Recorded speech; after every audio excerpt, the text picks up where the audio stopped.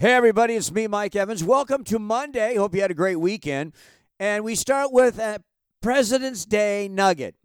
Here are three former presidents and their odd favorite food delights.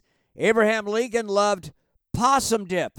Teddy Roosevelt, a wild game hunter, enjoyed baked elephant heart. And John F. Kennedy craved pheasant stuffed with bacon. I'm not making this stuff up. Interesting, Richard Nixon served $6 bottles of wine at high-end state dinners, but drank $30 bottles of wine when he was alone. Personally, I think most presidents from both sides of the aisle probably eat a lot of crow, if you know what I mean. True love. Bruce Willis's wife, Emma, his daughter, Scout and Rumor, and his ex-wife, Demi Moore, share time taking care of Bruce. Mainly Emma and Demi take care of him. Best wishes to Bruce Willis. More true love.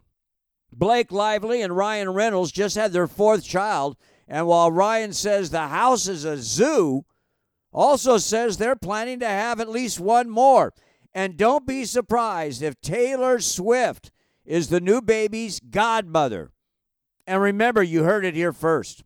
No love here, though. Riley Keough, Lisa Marie's daughter, has broken off all communications with her grandmother, Priscilla, who has filed even more paperwork demanding more money from Lisa Marie's estate.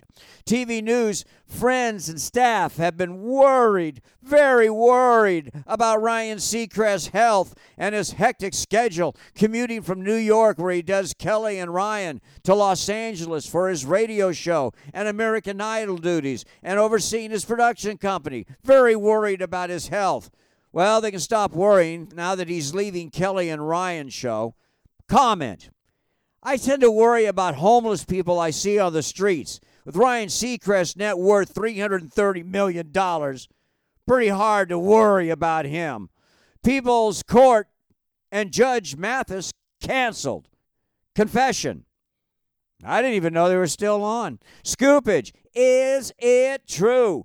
Prince William watched South Park's rip of Harry and Meghan, that episode, over and over and over. You get the picture. Show business, and a bit of a shocker to me, M. Night Shyamalan's movies have made $3.3 billion. Wow, surprise. And we started with food, we're going to end with food. Austin Butler drank gallons and gallons of microwave ice cream to gain weight for the movie Elvis. But Brendan Fraser did the same thing to gain weight for his role in The Whale. Both say that microwave ice cream is disgusting. And bon appetit. Talk to you tomorrow. Mike Evans. See ya.